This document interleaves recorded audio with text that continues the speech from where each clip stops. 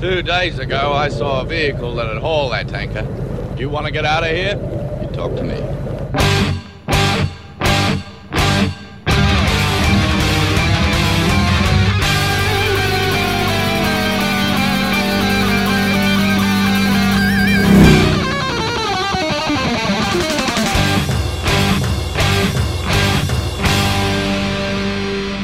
Welcome to the Mad Max Minute, where we hug things out in Mad Max 2 The Road Warrior, 1 minute at a time. I'm Rick. And I'm Julia. And today we're talking about minute 34, which begins with Wes proposing an alternative course of action, and it ends with Wes just being carried away by Bear Claw Mohawk.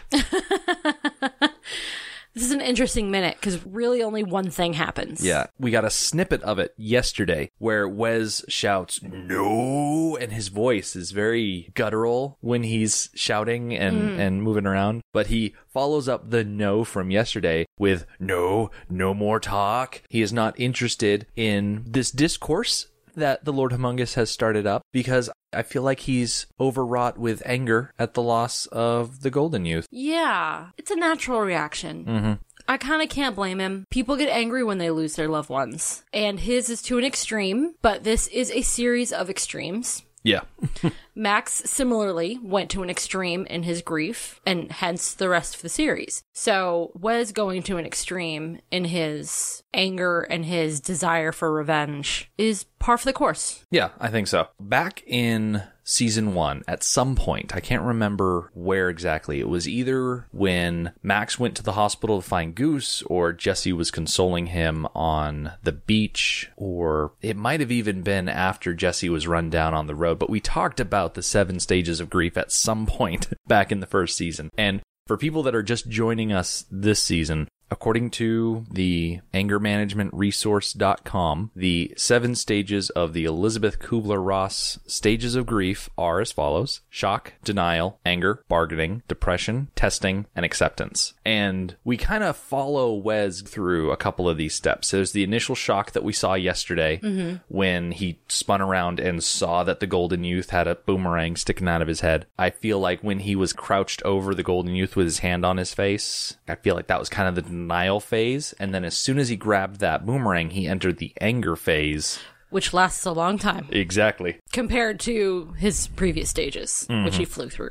He kind of did. So he's still very upset about his loss at this point. I jumped on another website, the Crossroads Hospice Charitable Foundation website, where they talk about anger as you're going through grief in the face of loss. And one of the things that they said really stood out to me, talking about how when someone you love has died, a lot of your basic human needs are kind of threatened. You often rely on someone that you love when you lose them. So maybe you lose financial stability. Sometimes you lose a support network. Sometimes you lose status. If you are so used to being a couple and now you're a single person, or if you're a child or now you're an orphan, there's a change in how other people see you. So I feel like all of those upheavals, all hitting him at once, are definitely contributing to his anger. And right now, Wes needs to direct that anger. And on the website, because they're dealing with real people in real situations and not, written stories taking place in the post-apocalypse, they talk about how you often get angry with the ones that are around you the most, or you're angry with a deity or something like that. They mention that sometimes that anger can be misdirected and not healthy. I feel like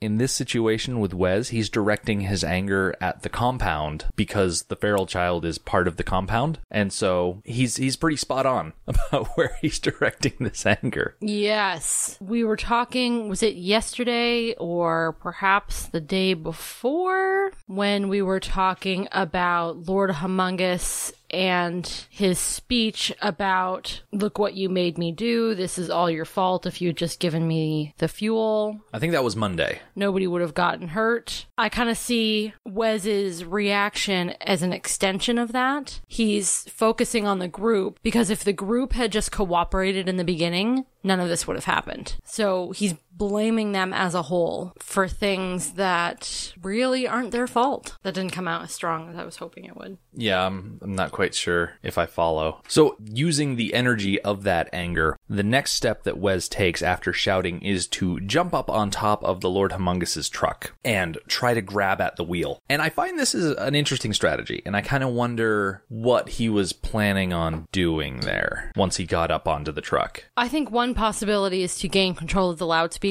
and command people to attack. I don't know if they would have listened to him, but it's one thing he could have done. Because I definitely feel that he was jumping up there almost to grab the wheel and just take control of the truck itself. Right, which also wouldn't have been a good idea. Right, because if he had fired up that thing and just charged headlong at the gate, that truck doesn't exactly have a roof or doors or windows, anything to protect it against the fire. The only thing they would have to protect against all-out assault from the compound are the 2 hostages at the front. And really, if he smashes headlong into the bus gate with that truck, the hostages are going to die, and then they'll have no protection. So he'll just get barbecued. So not a good plan to just charge headlong at the gate like that. But Lord Humongous isn't going to let him do it. No. Lord Humongous is very fast to grab Wes in a classic bear hug. And I call it a bear hug because that's exactly what it is. I jumped on Wikipedia and they describe a bear hug thusly: as a body lock, a grappling clinch hold, and used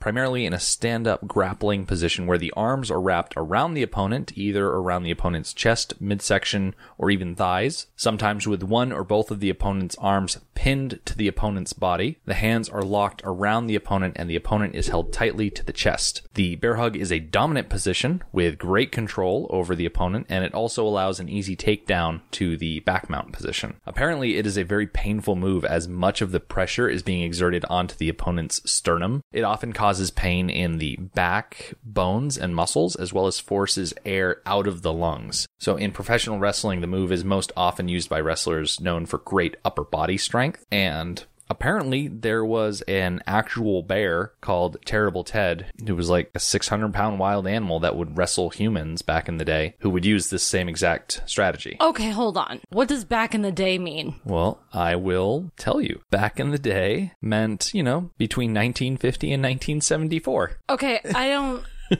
I don't get it. So why on earth would people actually wrestle an actual bear? So, Terrible Ted, most likely born 1949 or 1950, was a Canadian-American black bear who was a professional wrestler owned by, managed by Dave McKigney, who was a Canadian, and he took his trained bear, and apparently, Terrible Ted debuted his wrestling career April 1st, 1950 as Ted the Wrestling Bear and defeated Tony Galento in Ashbury Park, New Jersey. And for however many years he was active, I think 24 years, he, was a bear that would wrestle people. They took his claws out and they took his teeth out and they put a muzzle on him. So it's not like he was ripping people apart, but... Okay, that makes sense, but that's horrific. Well, I mean, the whole idea of making a wild animal wrestle humans. Yeah, I take issue with calling him a professional wrestler because it's not like he was an independent entity who was profiting from his work. Well, I mean, he is an official WWF, or is he an official WWF? So it's kind of... It's funny because the WWF is the World Wildlife Foundation. Federation Foundation. And so the WWF had to rename itself to the WWE. Yeah. So on October 15th, 1971, Ted made his WWF debut against The Beast at the Pittsburgh Civic Arena. Earlier that year, he wrestled for the first time in Maritimes, Halifax, and California, where he defeated the future WWF champion, superstar Billy Graham. I'm having so many issues. I'm going to YouTube. Ted the Terrible? Terrible Ted. Terrible Ted. The wrestling bear. All right. So Julia just watched a video about Terrible Ted on her phone. I paused the audio, so some time has passed. Okay, that was ridiculous. Yeah. It was uncomfortable. The animal was clearly being exploited. And, the bear's not wrestling. He's attacking and defending. He's not wrestling. Wrestling is, the showy kind of wrestling is a choreographed fight. It's a cooperative effort. Yes. Like each member of the fight understands that there's something going on, Right. and they work together. Yes. That's not possible with an animal. No. And even the video I watched, he was wrestling with his trainer. So if there was anybody that he could have some sort of routine with, it would be his trainer. And no, the bear just got on top of him until the trainer couldn't get out from underneath him, and then the ref came in and called it. Yeah. Plus, he's led in on a leash, and that was disturbing. A bear being led around on a leash. So he's brought in on a leash, and they don't remove the leash. So he's got this rope attached to his muzzle. They can easily get wrapped around things, body parts, necks. Like, it looked incredibly dangerous, just that leash. Yeah. So not a huge surprise that they don't do a lot of wild animal wrestling anymore. No. At least not on like television or anything like that. But yeah, this move that the Lord Humongous is using on Wes is your classic bear hug. And I think the main point of using the bear hug was illustrated in that second chunk of text that I was reading. The idea that the bear hug is good for forcing air out of the lungs. So Wes is hysterical at this point. He wants to get into the compound. He wants to murder everyone in that compound as revenge for the Golden Youth. And to be in that level of a frenzy, you're breathing very heavily. And I think what Lord Humongous does is he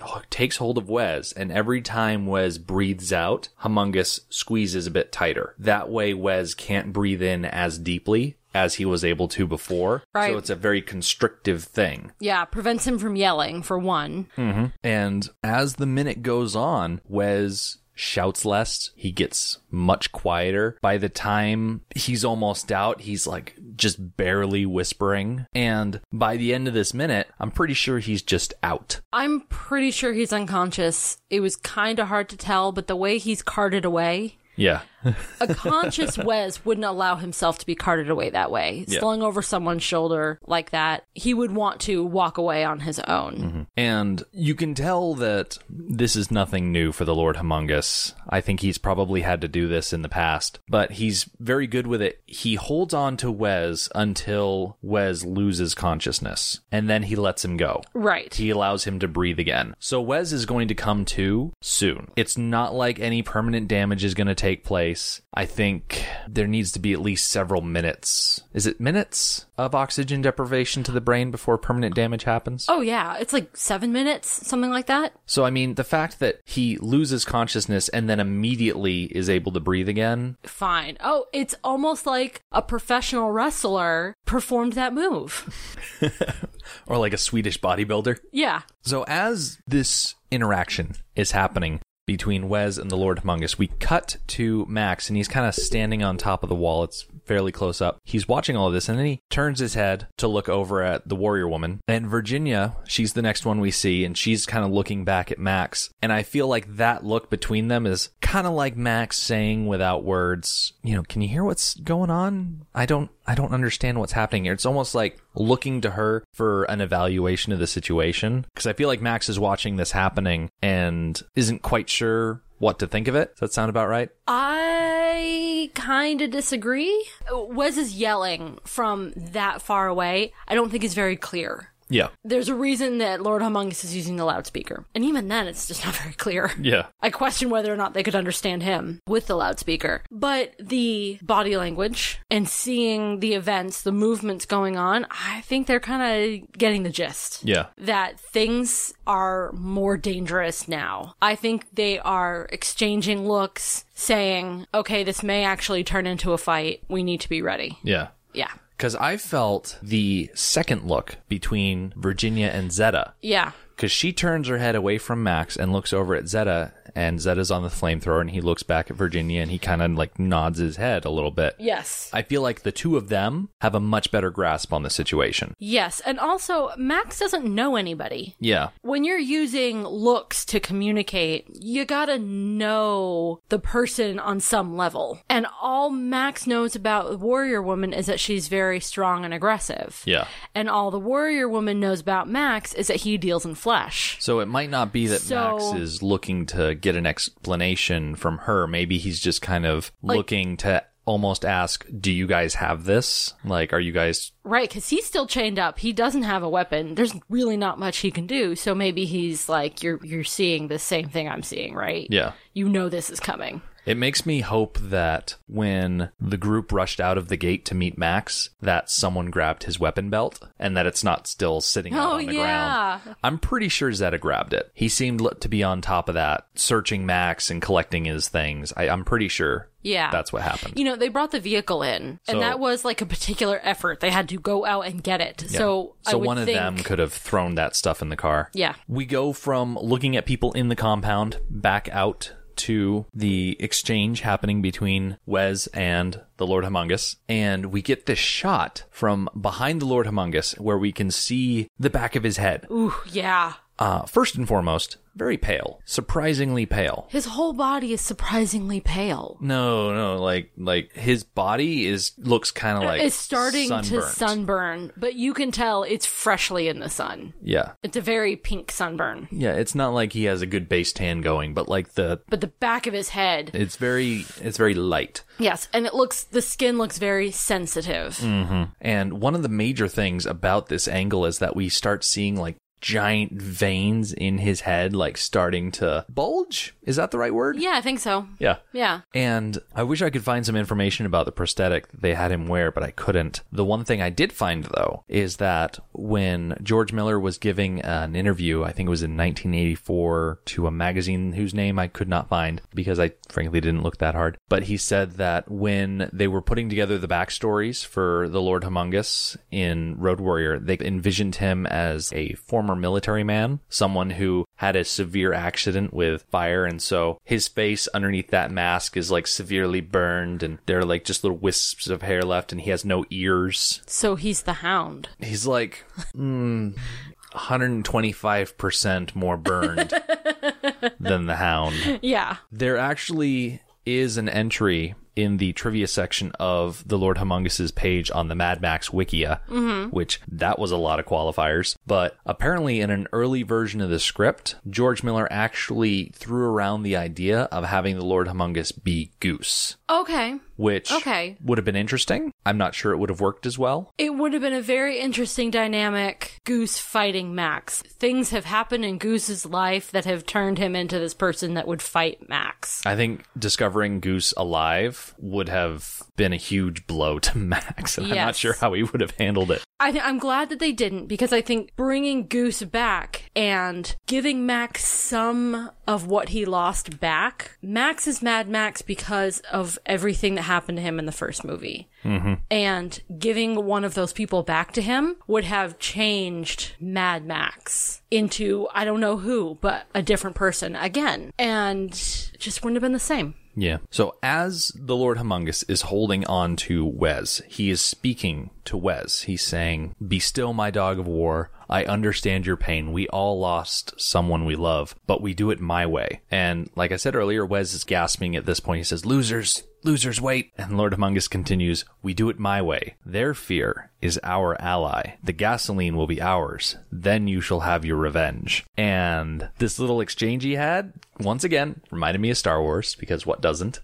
But specifically, it reminds me of like Darth Maul in The Phantom Menace, where he's like, "At last we will reveal ourselves to the Jedi. At last we will have our revenge." And the whole idea of fear is very connected to the dark side. You know, Yoda has that whole fear leads to anger, anger leads to hate, hate leads to suffering thing. Mm-hmm. And it goes so far as, according to the Star Wars Wikia that I was reading, dark side users have the ability to instill fear in their victims only using the Force, causing them to go all the way almost to complete hysteria, being tormented by their worst fears. So Lord Humongous is definitely like the extremely muscular Emperor Palpatine of this movie, which I gotta say, that would have been quite the different Emperor Palpatine if Luke gets onto the second Death Star and that chair turns around and it's just this giant muscled out Swedish guy with a weird mask and straps of leather. Yeah. It also makes me think about the Siths have a tendency to misplace blame and anger. Mm-hmm. And that's exactly what's going on here. that Wes is misplacing his anger and Humongous in his speech misplacing his blame, and the pair of them just won't take responsibility for anything. And that's a good point. It's like they don't want to. And neither do the Sith. Yeah. I think part of Wes's anger might be stemming from a little bit of guilt because the boomerang hit the Golden Youth because Wes ducked. Yes. So there might be a little twinge of regret that he didn't do something to block the boomerang. Right. I don't think it goes as far as trading a life, like I'm alive because he's dead, and if I were dead, he'd be alive. Yeah. I don't think Wes goes that far to wishing that he were dead so that Golden Boy could be alive. Yeah. I don't think he'd ever reach that. No, but I can picture him wishing he could have deflected it rather than just ducking, like you said. It's kind of like when you're in a parking lot and you can see a shopping cart rolling across the parking lot down a slight incline and it's headed towards your vehicle. And you know that if you just pick up your pace a little bit, you can keep it from hitting your car, but you're carrying something and so you don't want to hustle, and then the shopping cart hits your back turn signal and cracks the glass and you're like, if I had only hustled up, I could have prevented my turn signal from being cracked. Yeah. And then you're angry, and so you just like kick the tire, and it's like you're misdirecting that anger at the tire instead of inward at yourself because you didn't take the hustled up steps to prevent that damage from happening. Yes. So I guess that's his guilt step. Yeah.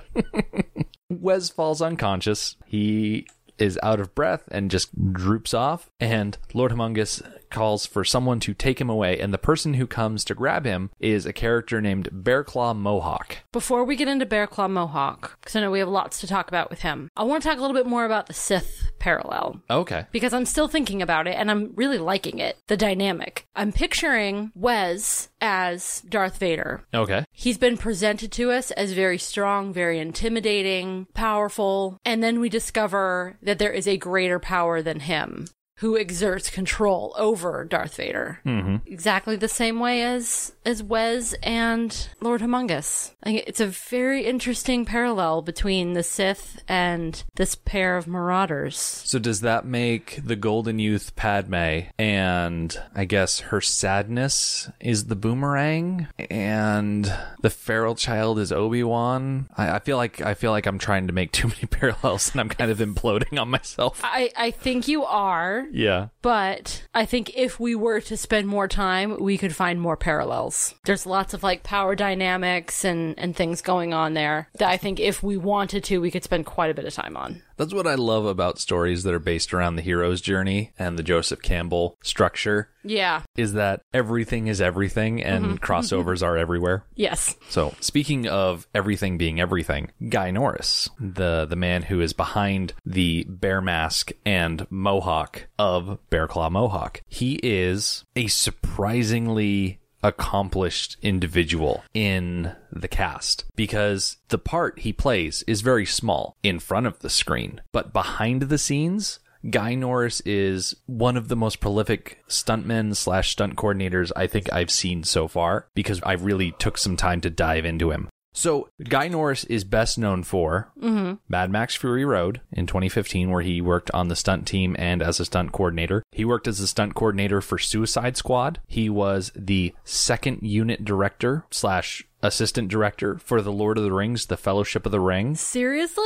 He was the stunt coordinator for Moulin Rouge, and that's just the top 4. Wow. Oh, hold on to your pants, because we're about to get impressive. So the Ghost in the Shell movie that just came out this year, he was the supervising stunt coordinator on that. He was the stunt coordinator on the Happy Feet movies, as well as Babe, Pig in the City. Wait a second. I know, it's an animated movie. I don't know why they needed a stunt coordinator. I don't know. He was a stunt driver for Superman Returns. He was the stunt coordinator for Stealth. He was the stunt coordinator for Bulletproof Monk. He did a bunch of coordinating for stunts on Farscape and Water Rats. He was the stunt coordinator for Operation Dumbo Drop. He also coordinated stunts for Quigley Down Under and Sword of the Bushido. A lot of stuff. The Blood of Heroes, Salute of the Jugger. He was the stunt coordinator on that one. Wow. He has over 55 stunt credits on IMDb. He started working on Road Warrior. That was the first movie he ever did. and he's been working ever since. And that's not all. Aside from being the stunt coordinator, he was also either second unit director or assistant director on projects like The Blood of Heroes, like I mentioned before, The Lord of the Rings Fellowship of the Ring, Lord of the Rings The Two Towers, Lord of the Rings The Return of the King. So he was involved in that entire process as a second unit director. He was a second unit director and did stunts for the movie Australia with Nicole Kidman. He's got 8 acting credits, the first one being Bear Claw Mohawk, and he actually played a jugger in The Blood of Heroes, one of the Red City guys. Oh, okay. Yeah, that makes sense. They were... very stunty. Yes. He hasn't had an acting credit since 1994, but like I said, he's been working behind the scenes for a long time. It's nice to get to know people behind the screens. We spend a lot of time on our podcast and then in general talking about actors and people right up front, even directors, maybe writers. But once you get down to those other people who are involved, who are very influential in how the movie turns out, we don't really talk about them much. In an interview he did with Wired Magazine, he talked about how, as a teenager, he toured with an old-fashioned thrill show. They did death-defying acts and traveled across Australia. He says there was always a clown act with high falls and exploding fake toilets, cowboy fight scenes, motorcycle crossovers, firewalls. Yeah, he says if a local fair paid enough, they'd crash cars and motorbikes. Guy Norris goes on to say, those days, we thought you could eat 4-inch nails for breakfast and wipe your bum with sandpaper. We thought we were bulletproof. So in 1980, he turned 21 while preparing for Mad Max 2: The Road Warrior, and he says that George Miller took all of those stunts that they did in Evel Knievel style thrill shows and put them on steroids, and that the low budget and brutal action style grabbed sci-fi by the scruff of its neck and dragged it down the space opera stratosphere. I was George's go-to guy, says Norris, who performed as Mel Gibson's driving double and menaced as the marauder Bear Claw Mohawk. He continues, essentially every character that jumped onto the tanker was me. I'd put on a different wardrobe, jump, then put on a different wardrobe, and jump again from a different position. That's excellent. Now wait, isn't Bear Claw Mohawk in the scene with the rig, like way at the end, like the big scene with the rig? He jumps on like the hood of the rig, right? At some point? You might be thinking of Wes. Oh, okay. Who's perched on the front of the truck. Because you can see Max driving at the same time that Mohawker is on the hood. It'd be funny if it was both Guy Norris. Yeah. Bear Claw Mohawk is the one that smashes through the back window and latches onto Max's shoulder with his bear claw appendage thing. So, all right. Rough guy. Rough Rider. Yeah. Yeah. Really cool. Really cool guy. Yes. And, here he is carrying Wes. I really like that it was he that came and got Wes because they're both Mohawkers. Mm-hmm. I think they're part of the same clan, same faction. Yeah, so that was kind of nice, a little familial. I'm gonna take care of you. Yeah, moment. They take care of each other. Okay, first of all, quickly, I noted that the way that Lord Humongous deals with Wes by giving him a bear hug until he calms down by going unconscious, but it counts, is the same way that Max dealt with Dog. When he was getting all riled up, he gave him a bear hug until he calmed down. Yeah. So that was a really nice parallel. I definitely think when Max did it to Dog, it was more of a comfort thing and not so much of an asphyxiating thing. Right.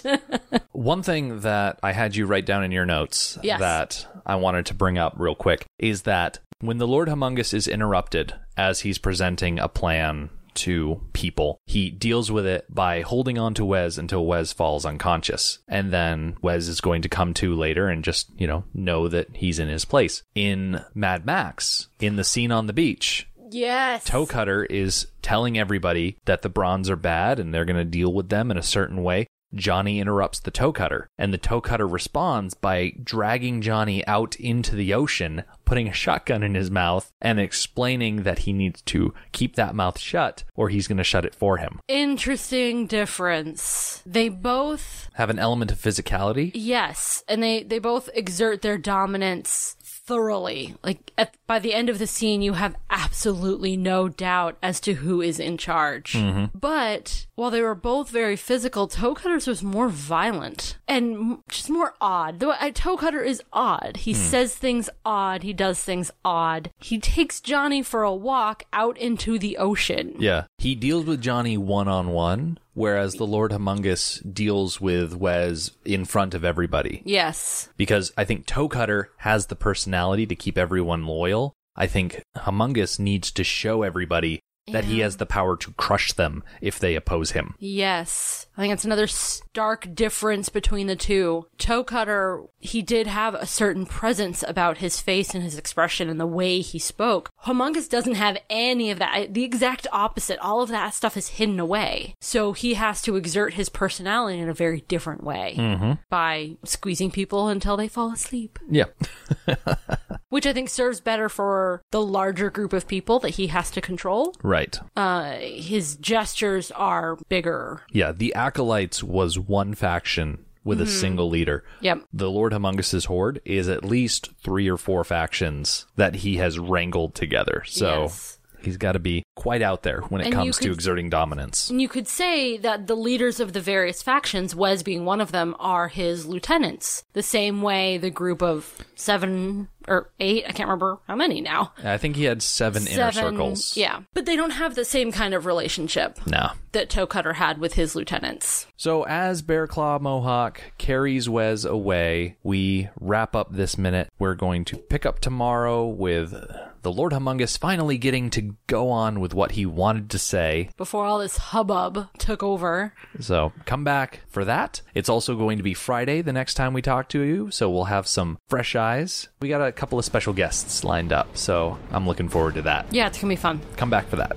The Mad Max Minute podcast is a fan project by Rick and Julia Ingham. The Mad Max franchise was created by George Miller and Byron Kennedy and presented by Warner Brothers Pictures in association with Village Roadshow Pictures. Mad Max Minute is produced and edited by Rick Ingham. Our opening music is by Daniel Bautista of danielbautista.com. You can follow Mad Max Minute on Twitter at Mad Max Minute, on Facebook at Mad Max Minute Beyond Microphone, and at madmaxminute.com. And finally, if you would like to contribute to the podcast, visit madmaxminute.com, click on the support link at the top of the page, and check out our Patreon to help us keep the tanks full. Thank you for joining us for minute 34 of The Road Warrior. See you tomorrow.